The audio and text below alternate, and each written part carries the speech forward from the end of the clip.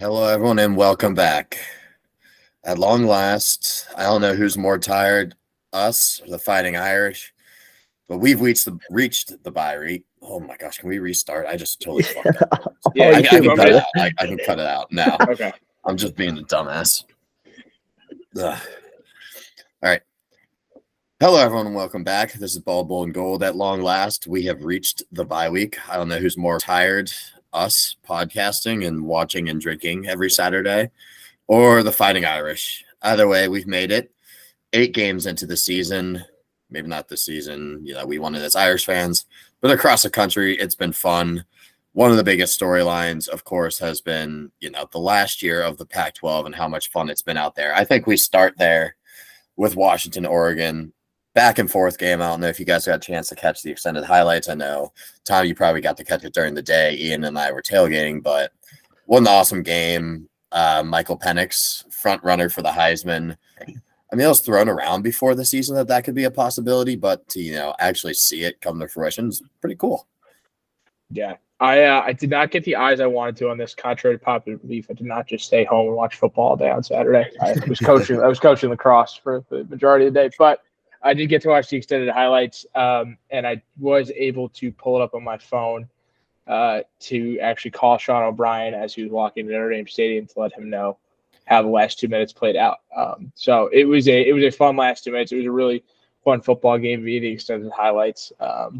It was like it had a little bit of everything where like the offenses flash, but I thought the defenses like paid big stops as well, like Oregon down the goal line and both sides of the ball for both teams flashed really nicely. I think that would be a game that, if they played it every week for the rest of the season, alternating sites, I wouldn't be upset about it. Ultimately, you give, most odds makers give a 3-point home advantage to either side.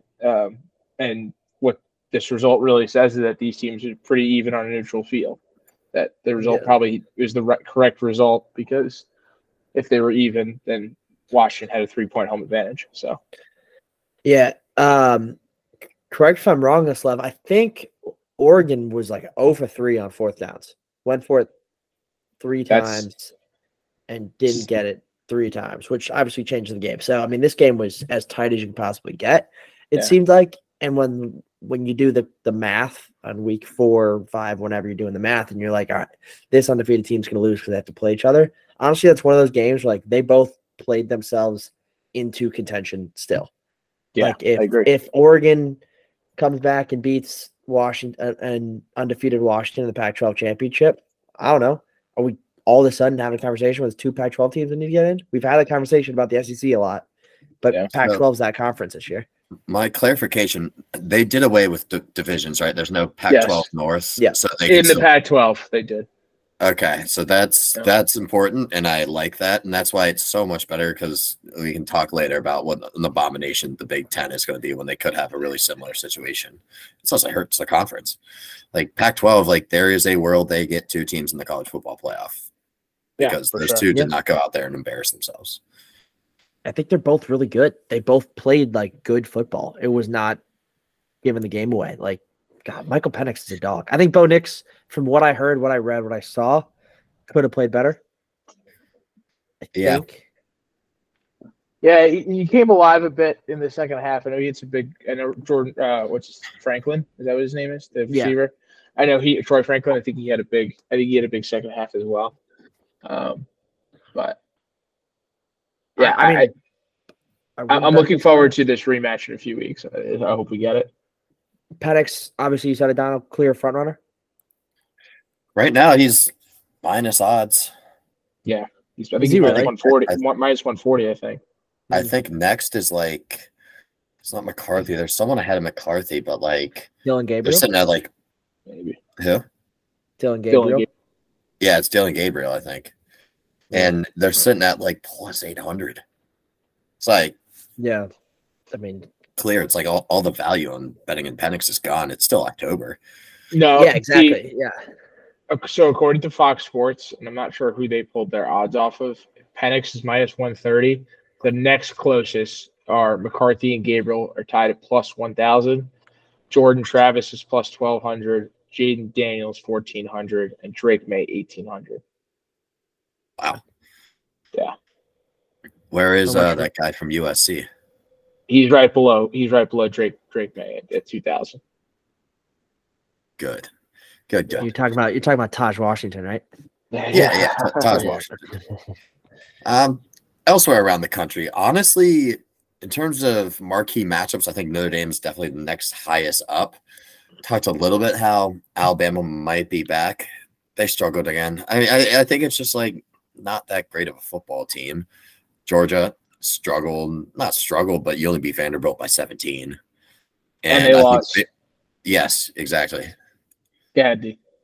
Yeah, they lost. The bigger story coming out of that one is who could be the best football player in the country. You know, he's not going to win a Heisman, but Brock Bowers is now lost for the year. And I legitimately think that makes them a lot more vulnerable. He won the Auburn game. Yeah, he's the only reason they're still undefeated. And like Carson Beck, you're losing not only using your favorite target, you're losing a lot of attention that went to your favorite target. Like everything is going to get more difficult for them. I mean, it's basically if we lost Michael Mayer last year. Yeah. Like that, and shout out Jack Rogers, but like it's wide effing open. It is wide open with the loss of Brock Bowers. Yeah. And I'll say this too.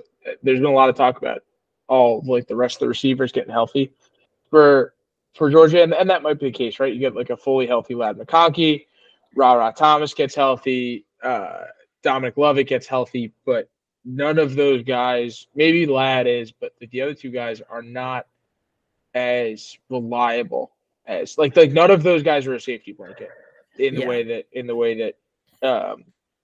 that Bowers was for a young quarterback in Beck. So like I don't think they're toast. Like I think it definitely leaves the door open, but I think Beck will have to find some real chemistry with the guys really quickly if they want to keep this passing game afloat. Yeah, I don't think Ladd McConkey's a future 5-time Pro Bowler. No, probably not. And he does most of his like damage when he's almost a secondhand thought.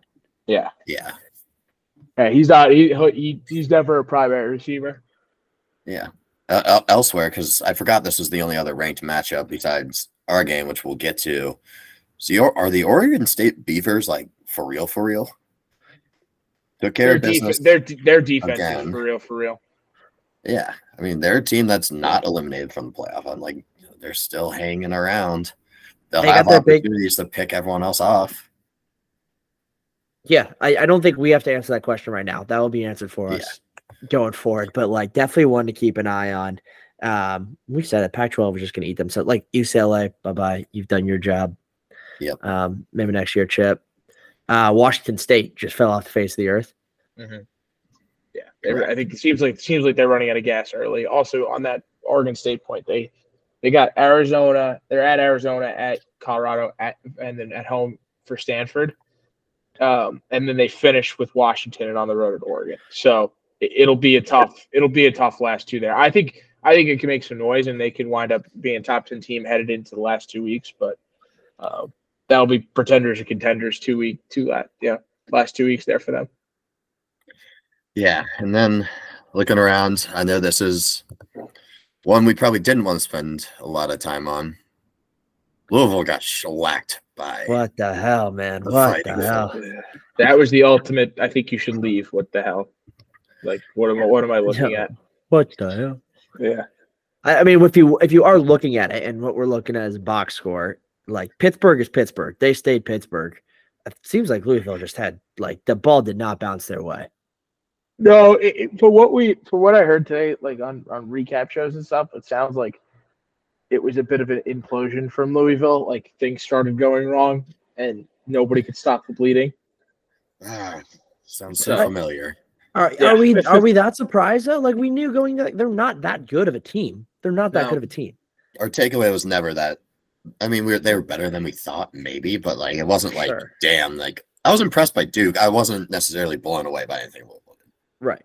No, I wasn't even. I just thought they schemed a little bit better, but like I thought Duke had really good defensive linemen that could hang with us. I did not necessarily think that outside of Thrash and Jordan that there was dudes on Louisville that could hang.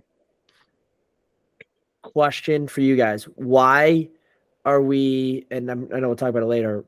Why are we just throwing away a one-loss Tennessee right now? Is it because it's a bad loss to Florida? Is it because they haven't shown us anything? But, like, I don't know. I think that's actually a great point. I mean, Georgia's vulnerable. Yeah, Georgia's vulnerable. Bama's vulnerable. Yeah, I mean, those are two really tough games. I know. And with Josh Heupel and Joe Milton, I feel like you could probably score with a lot of different people. And nobody's going to tell you that they're actually an above-average defense, probably decent. But I don't know, like 19 at 5-1 going into Bama. Tennessee can make some noise. Yeah, it's just tough to tell exactly where they are. I think this week will be a better barometer because last week they beat A&M, but they beat them on a punt return. Beat them on a punt return touchdown, right? It's not they scored 20, but it wasn't like Joe Milton was slinging around the yard either. Like he still has issues being consistent, and he still has issues being accurate. So like it's very funny. The SEC East is kind of all jumbled up right now. I'm looking at the standings, right? Like Missouri's 2-1, Tennessee's 2-1, Florida's 3-1, Georgia's 4-0 but vulnerable. Like Kentucky's 2-2. Like everybody's still in it outside of South Carolina and Vanderbilt in the East. So it should make for a fun stretch run here. Yeah, I mean, there's like, I mean, in most years you kind of know who's like your real contenders are, and we just don't. We don't. Yeah. Like I hate that it's Michigan and Ohio State are like resume-wise, and Washington. It's like those are the top three, but it's not like they're not prior 1, 2, 3s where they're, I guess, outside of Michigan blowing the doors off of everyone. No. One more thing on this while we're in the FCC. Did you guys catch the onside kick from Arkansas? No. Yeah, we're watching some of that in the backer. You guys, if you guys get the chance, like even while we're talking here, if you guys could go watch the onside kick, it was one of the most perfectly executed onside kicks.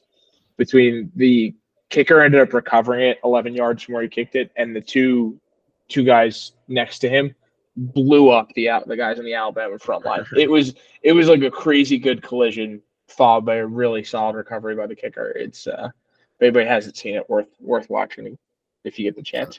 Sounds like something that's right up my alley. Exactly, dude. That's why I wanted to mention it. Yeah. I mean, yeah, like so. I mean, we're sitting at 18 the coaches, 16 in AP, something like that. And every single team above us is technically like threat to make a playoff. Makes you think like, and we're saying this coming from a position of 2 losses right now, but this is a year where a 12-team playoff, which we'll get next year, would be fun as hell. It'd be perfect. I mean, I'm not that Slev, I'm gonna let you take it because I'm like kind of a little rattled. Did you guys see what Jack Schwarber just said about collective bargaining? He's just bargaining. Yeah, because he's also like, let's not make them employees. Well, employees can't. Well, if you're not an employee, you can't collectively bargain because there's no contract between you and an employer. Yeah. So he just throwing out thoughts, and that's like what's in my head about the 12 team. So I'm gonna go, but Donna, like reiterating what you said, like with this is like an 8 seed, a UConn can make a run to like March Madness type thing. If we had the 12 teamer, like who's saying Air Force couldn't win a game? Yep.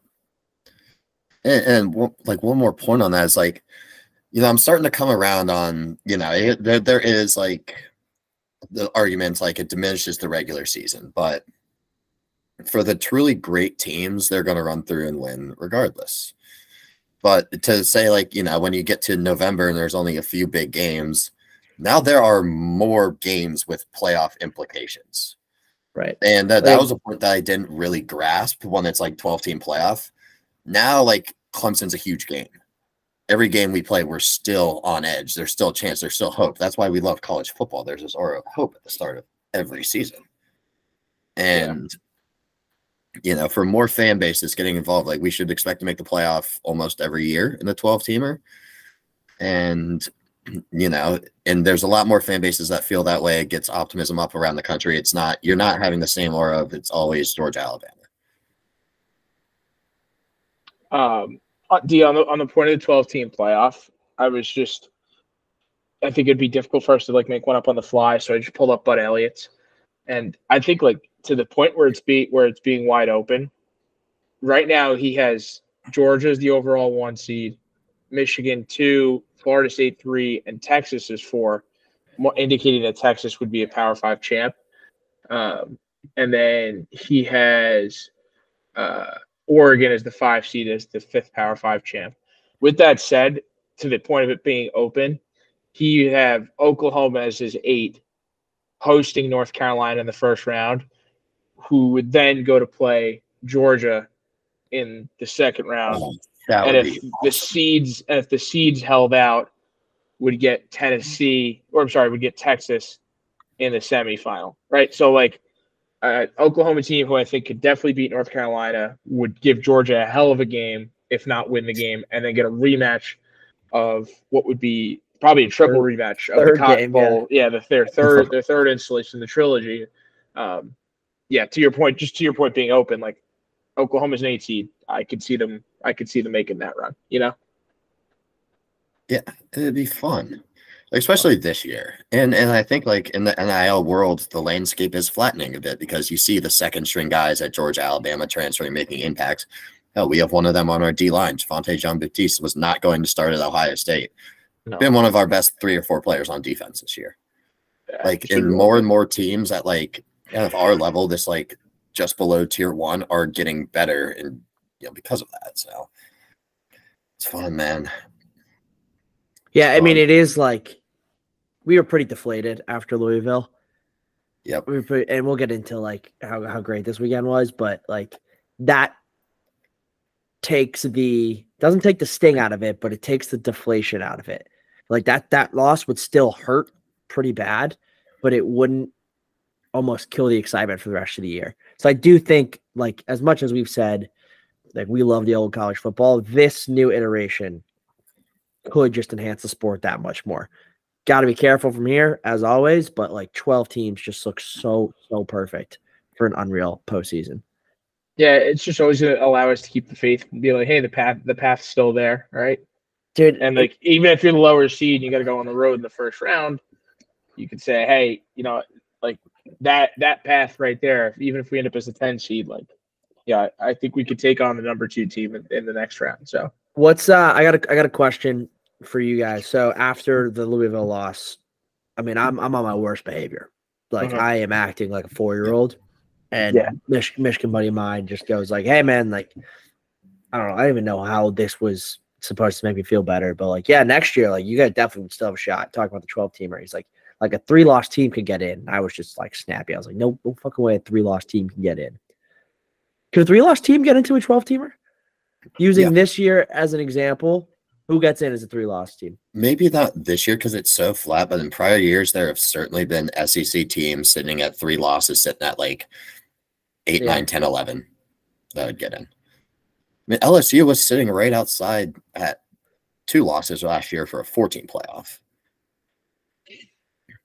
So say you have a 2-loss team from the SEC West or East lose to a clear number 1 team in the SEC title, plausible. Yeah. Or like someone like that.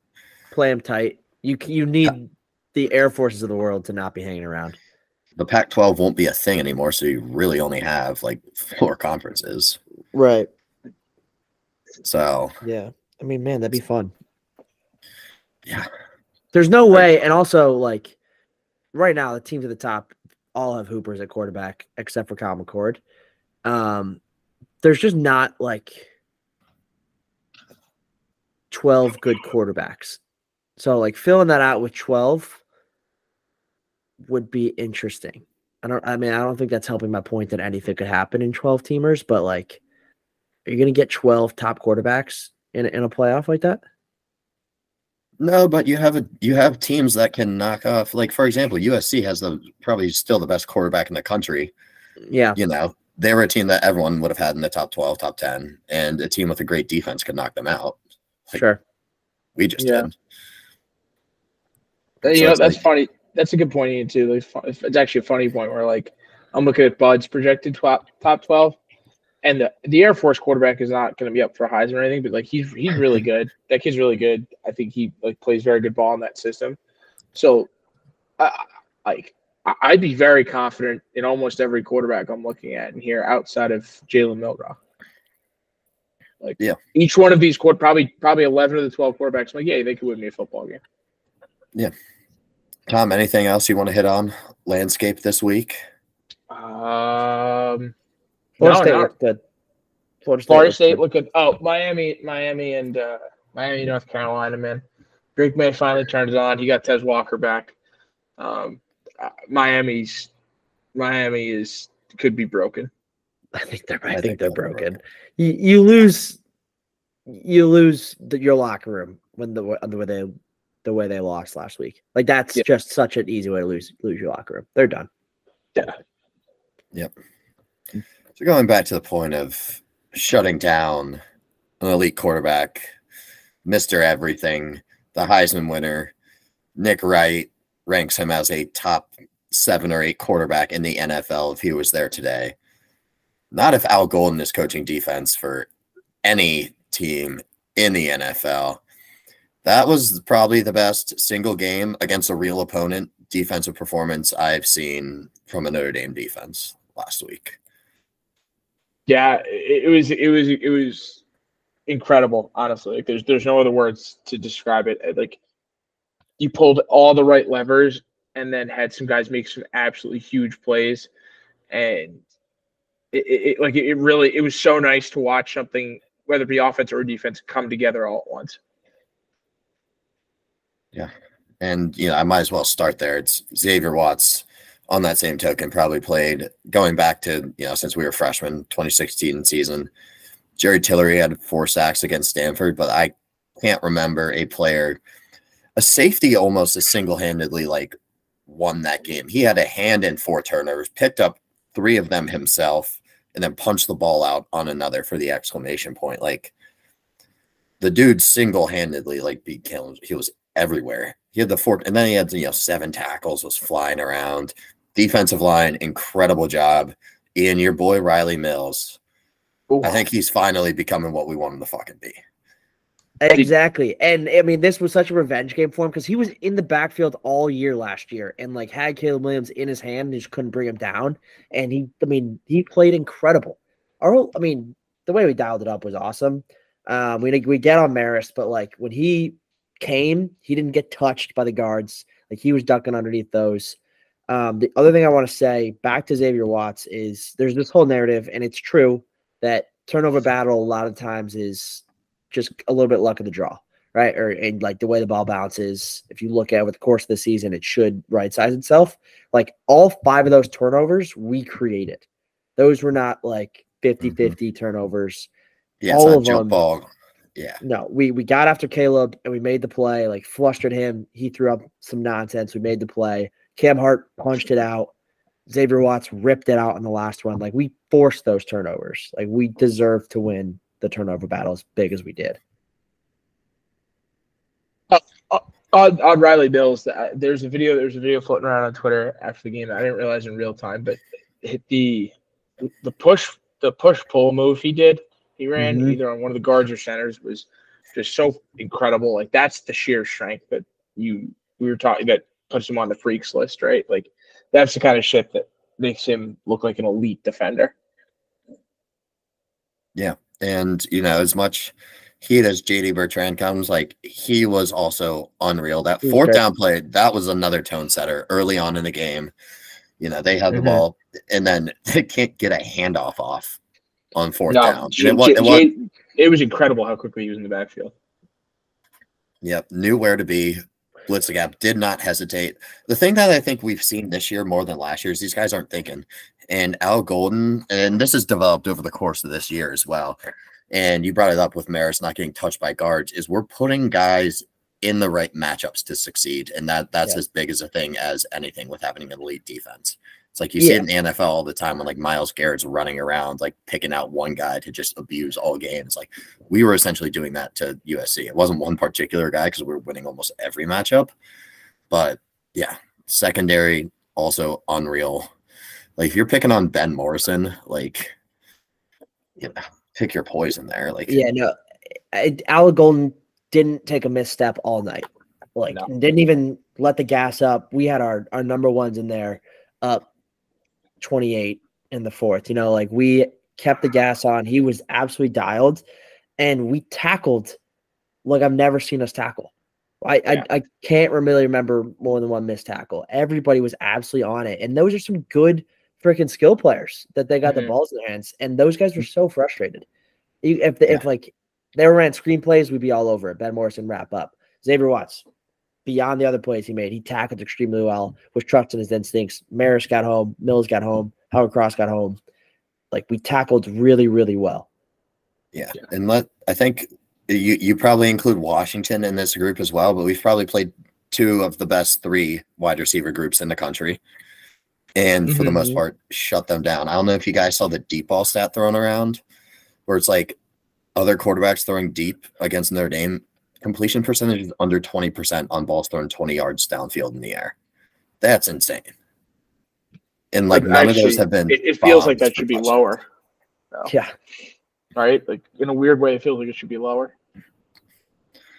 Like we've probably played like 5 first-round receivers, and like none of them have received. Like, we've talked about wasting a year of Sam Hartman, and this wasn't his best game. We can talk about that in a bit, and like the offense in general, do what they need to do. But like, it's almost like we're wasting a year of this defense. Right. No, I'm with you on that. This is probably the best group of defensive backs we've had.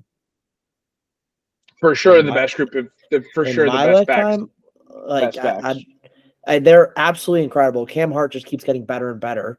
His stock. He proved that he made the right choice coming back. Ben Morrison should not still be in college, but lucky us, he's going to have to be. And like the guys that like Ramon Henderson has played well. Xavier Watts was a freaking receiver, and I remember we were at the Cincinnati game. Us 3 were sitting by each other. Do you know what play I'm talking about? Yeah, like he's in the flat, and he takes the worst angle I've ever seen any defensive player play. Like he was a football player, but he was so far away from a defensive player. Yeah, and he played so incredibly. Like the way we're developing the guys on that back end is really encouraging. I'd love to see him come back for another year. I think he will. I hope he has to. I think he has. Yeah, like there's some great tape, but like it's not proven enough at this point.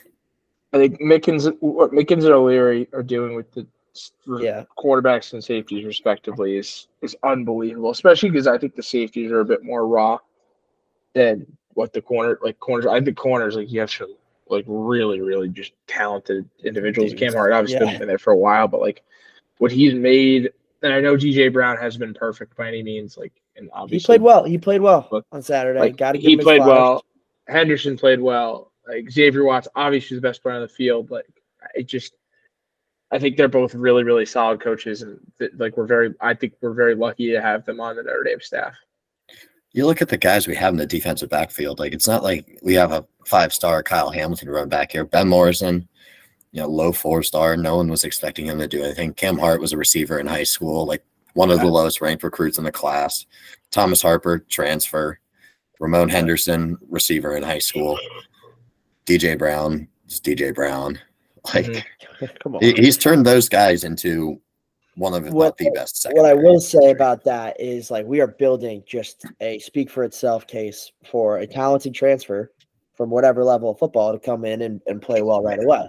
Like, you look at what the defensive backfield has done in the last couple of years and how we're coaching them up and how they're succeeding in the NFL. Although Kyle Hamilton, I actually haven't seen what Brandon Joseph is up to. Really, I have not either. Even Houston Griffith is a recording coordinator at the University of Illinois. Brandon Joseph? Houston Griffith. Oh, Houston Griffith. Okay. Yeah, that was okay. How about Nick McLeod still sticking with the Giants? Nick McLeod? Like we should be able to replenish with less raw dudes. Yeah. Pause. Pretty easily. Yeah. I mean, the talent level keeps going up. I think we do have a really good coaching staff on defense. Offense, I think we still need some work. That wasn't Jared Parker's best game, but ultimately with short fields, you do what you need to do. And like after that first turnover, it's like you need to get 7. You need to punch him in the mouth. You couldn't have let any of those turn into field goals, at least, especially at the start of the game when, you let Caleb still have a chance, still let him think he can, do something. Did what we need to do, would have liked to see more extended drives, but once again, we are quite literally hamstrung in the receiver room. But I do want to give a shout out to Chris Tyree. Keep sticking to it. Seems to make a play every single game. So yeah, kind of needed that one. Dead point in the game a little bit. Like that one put it away. This is where I'm going to be not so like it's all roses at this point. Like it's a lot easier to call an offensive game when your defense does what we did. Not only with the short field, but like the defense gave us a lead, and it's a lot easier to call a game when you have control of the game, time, tempo, yardage, all that. So like, yeah, again, I'm not convinced by Jared Parker at all. He did show a little more creativity. I thought so too. The end around to face on sticks out. Yeah. There was a screen out the flat to Tyree, which worked really well on third down too. And then I think they used that to like fake that and then get someone open down the sideline a little bit later as well. Rico. Like, yeah. So there's a little more creativity, but like with how bad that defense has been, and we touched on it, they're not a good defense, and we did not convert nearly enough first downs. No, 251 is for a yardage total for Notre Dame on offense is not great. 48 points on 49 plays looks really good, but we all know that's not the case. That's a scoop and score. That's a kickoff return. So that's a bit misleading. And one Rico INT went to the inch-yard line. Yeah, that's right. And for me, I think it kind of this week. I thought Pete Sampson said it pretty well in the recap show. It's like when you're in a hole, this was the week that Parker stopped digging. You know, instead of like you're trying to get out of a hole, previous week, few weeks he's been making the hole deeper. We stopped making the hole deeper this week, which was good. Like I said, like I think we both said, Ian, like that there was some good creative plays. It was good to see Tyree get sprung, right? Like sprung loose over the top. I also think that they're really fighting some injuries, especially on the outside. Like, I don't think Greathouse is fully healthy. Thomas clearly isn't fully healthy. And in order for things to work like they were the first few weeks, yes, the opponents have gotten better, but I think they're going to be important pieces to make things run a little more smoothly. I think this getting through USC and getting to the bye should be very helpful from a health standpoint and just from like a bit of a reset standpoint as well. Even getting the running backs, like I'd say Audric played a pretty good game, not great, but he did look a little tired. Yeah. Love wasn't quite as explosive, and I think Jadarian Price, like we haven't really given him carries. I think he's kind of shown that like give me the ball more on the kickoff return. Like, Jabran Payne again played well. Finds the end zone. He finds the end zone. Dude just got a nose for like making a play in a short yard situation. Devin Ford, sorry, bro. Sorry, bro. Like it's just not your. Like I mean, he got one catch like out of the backfield. I think like. Yeah, the kid made a really nice tackle on it, but yeah, he did. We saw a lot of, especially the goal line, but like we did a lot of 3 tight end stuff. We did a lot of at some point 4 tight end stuff. Yeah. That was kind of getting back to the roots a little bit, which it worked. What did you guys see? Go ahead. What did you guys see at the O-line? Better. Much better. Like I wouldn't say dramatically better, actually, but just better. Like stopped moving backwards and started moving. Yep. Started taking steps in the right direction, which was good because the last few weeks have been horrendous. I mean, the D-line's the most talented part of that USC defense. They've created havoc there because, I mean, they're a boom or bust defense. We didn't let them boom against us. We didn't create as many busts as we would have liked, but saw another stat floating around is that if you include the Navy game as a home game, Notre Dame has yet to give up a sack at home. Yeah. So, I mean, you know, it's obviously there's the part you feel more comfortable at home. But then there's the part, you know, it's like Blake Fisher did not give up pressures. He looked like he had his feet under him. Joe Alt continued to be an All-American. Kind of shows last week was a one-off, but you know they did enough for us to win. Like it wasn't the O-line's fault we weren't moving the ball because honestly Sam Hartman was off. He was. He missed a couple times. It's like too much throws zip on some balls sometimes, which is weird. Yeah, some bad throws, a couple bad reads. I'm thinking of one play where he had Holden Stats who wouldn't have gotten touched for 20 yards in the flat. Yeah, and he just chose to go over the top. Yeah, I agree. That was a silly one. He was just like, it seems like he was just like jacked up, which as like a 6-year senior, like he didn't like play within himself or obviously like take the yardage that the defense gave him. Did put it on a dime for Tyree, but that's what we expect. More throws like that, please. Yeah. Get him a week and a half in the film room. Let him settle down. Like this bye week is like so big. So needed. So needed. I mean, that was a game that like, it makes you love Notre Dame again. It makes you love watching Notre Dame football. Not that we never didn't love Notre Dame or didn't love watching Notre Dame football, but like just what the doctor ordered for Marcus, for the program. Seriously. But, I mean, you need to fix all smoke Southern Cal at home. It'll always get you back in good graces. Seeing Marcus just being able to get up for games like this and get the team up. I mean, now he has 2 top 10 victories. That's what Brian Kelly had in 10 years, 9 years, however long it was. Being able to blow those teams out. And I mean, the big games we've lost under Marcus, we haven't gotten blown out in any of them. Like, I think, he brings a calming presence, like being able to get the team back on their feet. Not only get them back on their feet and compete, but get them on their feet and like get them ready to fucking go. Yeah, he's somehow gotten them to hate USC at the level that they should. Like even last year, Notre Dame played really hard. Yeah, and yes, they played really hard on Saturday too. Yeah, I agree. Last year was a weird one where they just like the tackling wasn't great, but the effort was still really there. You know? Which usually those things don't coexist the way they did. But yeah, and then the atmosphere in the stadium. Another thing I want to touch on. It wasn't Ohio State. Yeah, it wasn't Ohio State, but it was still good. Slev, what do you think they did for the fourth quarter? What do I think they did? Was it exactly the same as the Ohio State? It was a different 11-year-old, but yeah, they gave the mic to an 11-year-old. That sucks. And then that freaking Six Flags song. Dude, we have the cheesiest soundtrack of all time, man. Like, if I hear Mo Bamba again, the like Spotify AI DJ would do a better job. It's ridiculous, and they don't change it up, and it's all bad. If I hear Mo Bamba one more time come through my TV on third or fourth down, I'm gonna watch myself out my apartment window. We need more NBA Youngboy. Whatever you say, dude. That would probably work. You just gotta give us like the Phoenix Suns soundtrack, whatever they're doing. Yeah. Actually, they're cheesy as hell too. Yeah, it was good. It was a good day. Like the day in South Bend itself, a little murky to start, but like it held up for most of the tailgating. It was actually beautiful at kickoff as well. Yes, like it looked really nice as NBC cut in. Like it looked gorgeous.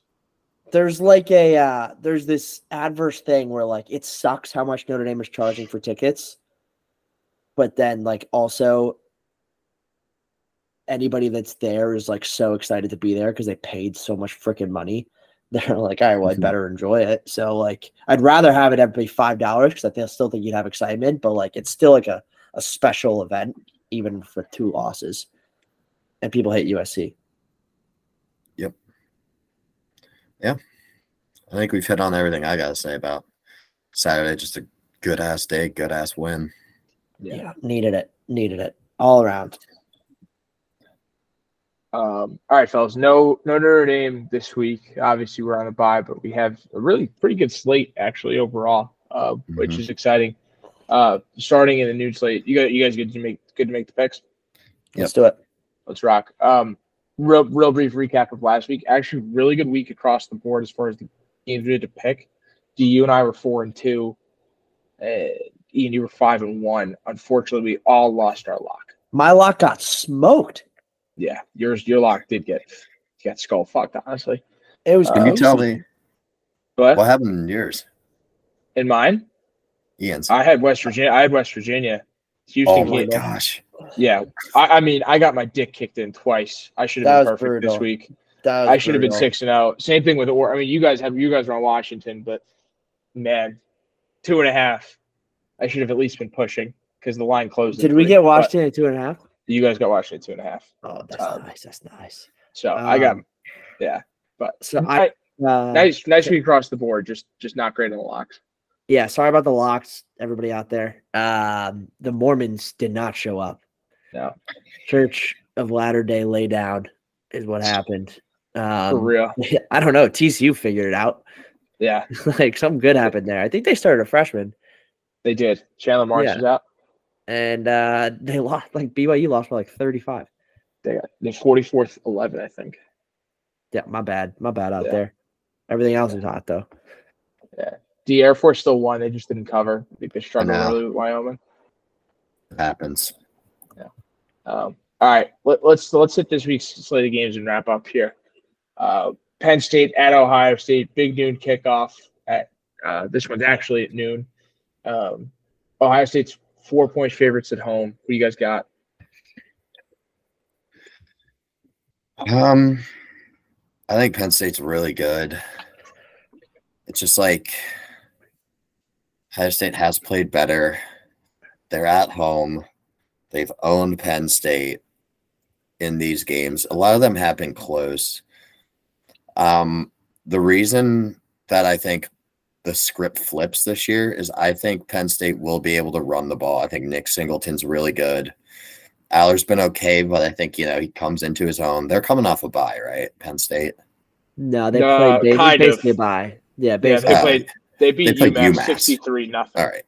Yeah, so they ran the first 10 plays that they installed in the offseason of the entire game in that one. So I don't know. I think Penn State's able to control the ball, control the clock. I'm still not sold on McCord. I think it's a 3-point game. I think Ohio State wins, but I'll take the Nittany Lions to cover. Yeah, Dean. I would love the under, I think, is the overall my suggestion here. I think Penn State's really good as well. I think they're honestly better than Ohio State in a lot of different places. And where they're not as good probably is on the edges, but they can probably contain the wide receivers better than most teams. So I'm going to go with them to keep it tight as well. We'll be rooting for Ohio State because we have to, but I honestly think Penn State will beat them. I'm going to take Penn State to keep it inside the number. I think Ohio State probably ultimately wins at home, but if the game's real tight, I hope it's a really, really fun game on Saturday after the start of Saturday afternoon. That would be great, but I'll take Penn State to keep inside the number. All right, next one, third Saturday in October here, we got Tennessee at Alabama.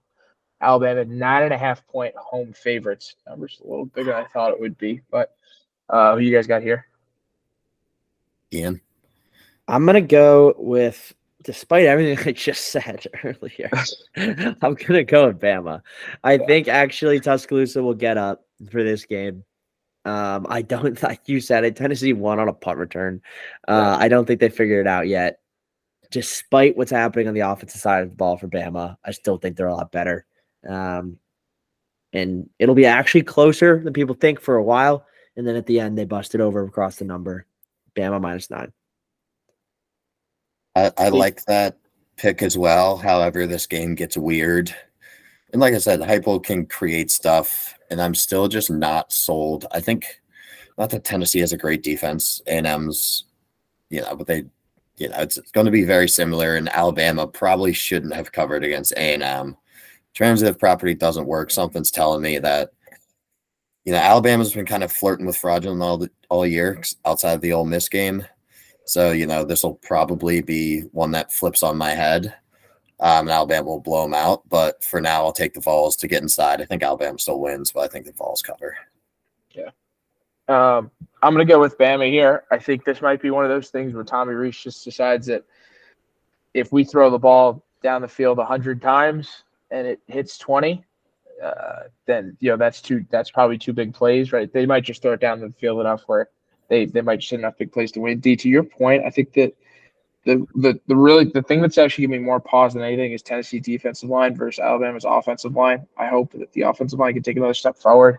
They're a little young, but we'll see. I still think Alabama, just similar to what Ian said, I think they'll pull away late, and then when it ended up covering. But I hope the game's tight throughout the day or throughout the early part of the game. All right, next one: Duke at Florida State in Tallahassee. Florida State's 14-point home favorites. I don't know if we know about Riley Leonard, but that's where we're standing. The line, to me, that line says Riley Leonard's not playing, but we'll see. Yeah, I mean, if Riley Leonard's playing, like it's probably 10-point line. That's what I was thinking. I want him to come back. Thing is, Florida State, if they hadn't played as well as they just did, not that Syracuse is any good. They did give Clemson a little bit run from their money, but they absolutely smoked them. Looks like they got their offense back under them a little.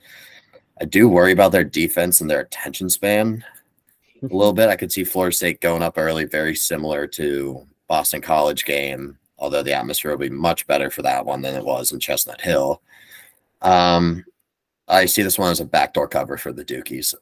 Without Riley Leonard, with Riley Leonard, I think it's a close game all throughout. I think the defense just keeps them in it just long enough. That's where I'm going. I'm taking Duke to.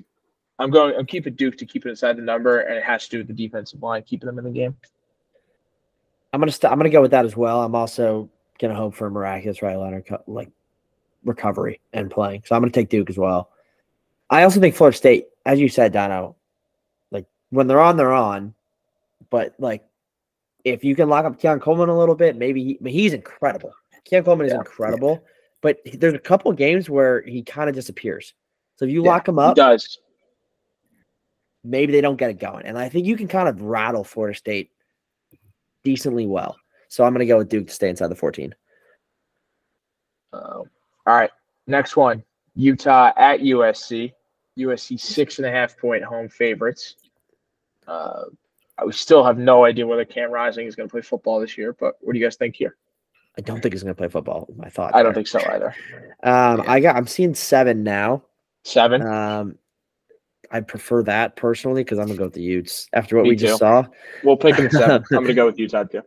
After what we just saw, Utah, we do know that their defense is still very good. Yeah. And they have a lot to play for. They don't need to rely on the quarterback to get some points on the board. 7's too much for a USC team that we know is just not that good. Mm-hmm. D. So Lincoln Riley hasn't entirely forgotten how to coach football. Okay. I still think he's a very, very good offensive coach. And, I think he can game plan, now that it's on film what we did, because we probably showed them a lot of things that they hadn't seen all year. He'll be able to game plan around that a little, and just the sheer number of dudes they have in a bounce back game. Now, will USC's defense revert to what they have been, or was last week a little better? I don't know. Utah's offense is no more dynamic than ours is, especially without Cam Rising. I think they'll bounce back, win this one cover. I wish we didn't push this 1 to 7, but you can get it 6.5. Yeah, I definitely just forced that through. Yeah. We'll keep it at 7. D, you got to lead. I've been overruled. You got to throw me a bone. All right, last game we're picking here: Clemson at Miami. Neither of these teams are ranked, but the game still somewhat matters for the ACC. In case things go haywire. But Miami 3.5-point home dogs. You guys got? Not Miami. Me neither. Not Miami. Home. We talked about with Slev, bookmakers add another 3 for home. Mm-hmm. I think they give the opposing team 3. I agree. For playing in Miami. I mean, it's got to be so demoralizing as a college football player to play in that stadium. Nobody's there. This is more so Clemson's trending up, Miami's trending down. Dabo knows how. Just the culture's better. Last time Clemson played Miami Gardens, they packed the stadium a bit. I wouldn't be shocked if this felt more like a Clemson home game. I wouldn't be surprised either. Yeah, I am also going not Miami as my pick. Yep, Not Miami across the board for us. All right, locks of the week. Anybody got something like? I got one. Sure. I'm gonna go with the first half. A first half cover here. It's gross. Oh, boy. It's gross. And I'm gonna go to East Lansing. Oh boy. Where I think we have one of the most, like, the biggest Power 5 mismatches we've seen in a while. In a rivalry game. Michigan has lost this game enough during the Harbaugh era to not let it be a sleeper game. Like, they'll still be up for it. These teams hate each other. Michigan to cover 13.5 in the first half. It's 24.5 full game. I also like that. D. Okay. So I just want to bring up the over-under in Iowa against Minnesota is sitting at 32.5. I just want to reference that. That's too low for me to bet. I would love that one. Like, I still might do it because it's hilarious, but I'm not making that my lock. I'm gonna go. The strategy failed me last week, picking an undefeated team, but I got some juice behind this one. James Madison, they're undefeated, bowl ineligible because they just moved up to the FBS. So they're bowl playing ineligible for the only, like, good reason you can be bowl ineligible. Mm-hmm. Yeah. So it's not even a good reason either. It's just like, well, right, they didn't cheat. They didn't have didn't prostitutes with their, all that stuff. Yeah. But they're playing essentially for an undefeated season. They're going to be motivated. I think they're playing Marshall, who's solid team. It's Thursday night, so I got to get this on the board for our listeners. Thursday morning, they are 3.5-point favorites, but I'm sure Huntington, West Virginia will be rocking, have an undefeated team come to town. But that team, James Madison, they're motivated, and I'm going to ride with the Dukes to cover 3.5 against Marshall. I like that a lot. That's all they got. It's all they got. Love that, dude. All right, I'll wrap us up. The father, son, and Greg Schiano. -5. This one. -5 in Bloomington. Let's go. They're fighting for. They're gonna make a bowl, right? Rutgers? They're five-win team right now. Wow, they need this one probably. Probably need this one. Who do you got left? Who? I say you. Who does Big Greg have left? Michigan State, I believe. Oh, that's one. No. They played Michigan State last week. I lied. I'm trying to figure out now who they have left, but probably need this one. Indiana. They got Iowa and Maryland. Also have Rutgers and Penn State. We didn't like really talk about Iowa. Like, do you look at that on the schedule and be like gettable, or are you just like that's going to be the worst football game I've ever seen? It's gettable because I help it because like they're just not going to score. You just need a pick 6 or something. Yeah. All right, fellas. If we were allowed to do this, my lock would be U.S. men's national team against Ghana because they're up 3-0 right now. Fair enough. Dogs. Well done, Americans. All right, fellas. Talk to you next week. Sounds Take good. a breather. All right, fellas.